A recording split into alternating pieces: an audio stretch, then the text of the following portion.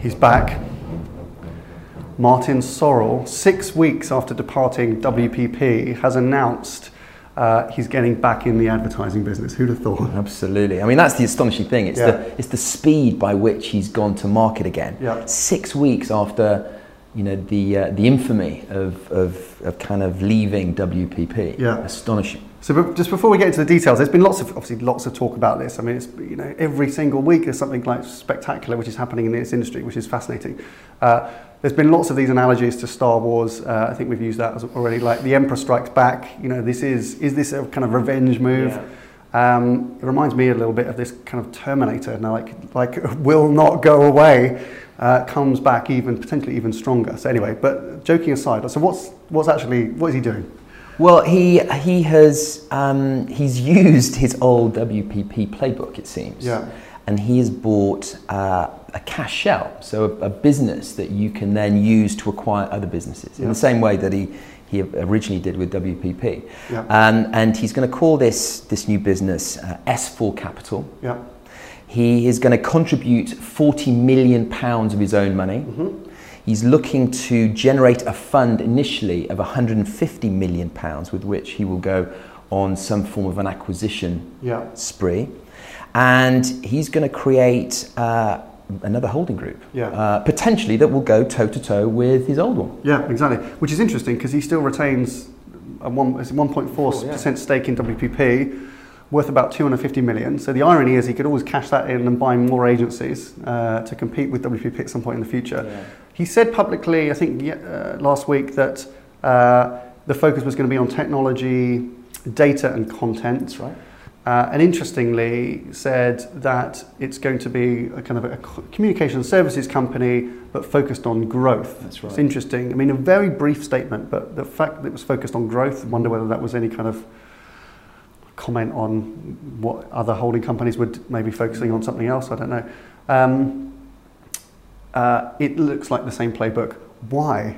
When we were talking about him leaving WPP a few weeks ago, we questioned what was his motivation? Where was he trying to get the business to? That at the age of 73, it was still an obsession. Yeah. And now he's back trying to do it again. So what is driving this incredible? Who knows? I mean, he's in his 70s, and yet he's still got the appetite and the hunger to create a startup, which is essentially what it is. Yeah. A well-funded one, but that's what it is. I don't know. I mean, he's obviously fit. He's healthy.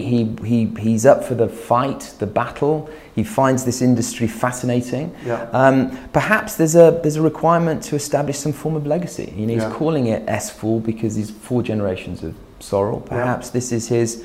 Obviously, WPP is no longer a legacy business for him. Maybe this is his way of leaving a legacy. Yeah. Okay. I think that might make sense. We talked last week about Accenture Interactive kind of looming in the rearview mirror of agencies. This is another terrifying, look in the side mirror, they've got Sorrell's face bearing down on you as well. Playing kind of catch up is another challenge and distraction to the agencies that they're going to have to kind of keep an eye on. The thing I think that Sorrell's great kind of strength, and it's been fascinating to watch how quickly he can mobilize something so significant. It seems kind of very rare, if not unique, in the ability to do this, because he has access. He has access in 3 key areas. He has access to advertisers, and as has been well commented many times by us and others, he has access at the very highest levels of many advertisers. Yeah. He would walk the halls at Davos, and he has amazing kind of access and connections, not just with marketers, but with C-suite. So that's the first thing. It's important. If you're going to set up an agency, to know a few big advertisers is probably quite helpful. The next thing he has access to, as he's just demonstrated this week, is access to money. Yeah. Money just gets drawn to him like a magnet because he's incredibly successful at making money. That's right. So he's been doing a roadshow through institutional investment companies the last few weeks, apparently. And he's laid 40 million quid on the table. He's already got millions and millions piled out on top of that, and an ambition to grow that to £150 million pot, which presumably he can do with very little effort, really, because lots of people will be willing to invest in him. And the third and the critical thing, I think, to the success is his access to talent. Yeah. So having departed WPP, you'd assume, I think we talked about this when we talked about WPP, there will still be a lot of senior, influential, great talent in WPP who are in their hearts loyal to Martin. And should his business grow to a scale, which you'd assume it would do with that kind of funding, that he may be an attractive proposition to attract away some key talent. That's right. Either from existing WPP agencies or other groups. Because he's like the Pied Piper, and some people will want to follow him into the future. And you know what? I mean, you mentioned it. Whatever you think of Martin Sorrell and WPP now, the one thing that is universally recognised about Sir Martin Sorrell is his ability and his brilliance at making money. Yeah. So nobody's going to bet against S4 Capital, certainly in the short term. Yeah. But I think what will be really interesting will be what type of businesses they look to acquire. Yeah. So, it's about tech, it's about data, and it's about content. But I think the first one or two acquisitions and the type of businesses that they decide to bring into that holding group, which is what it is, will send out a massive message to the marketplace in terms of their intention. You're going to know that first card that he lays down is going to be really hugely indicative. Right, so 2 years ago, we launched a series of investigative reporting into 7 areas of the industry. Yeah. And this was 2 years ago, we started with looking at media transparency.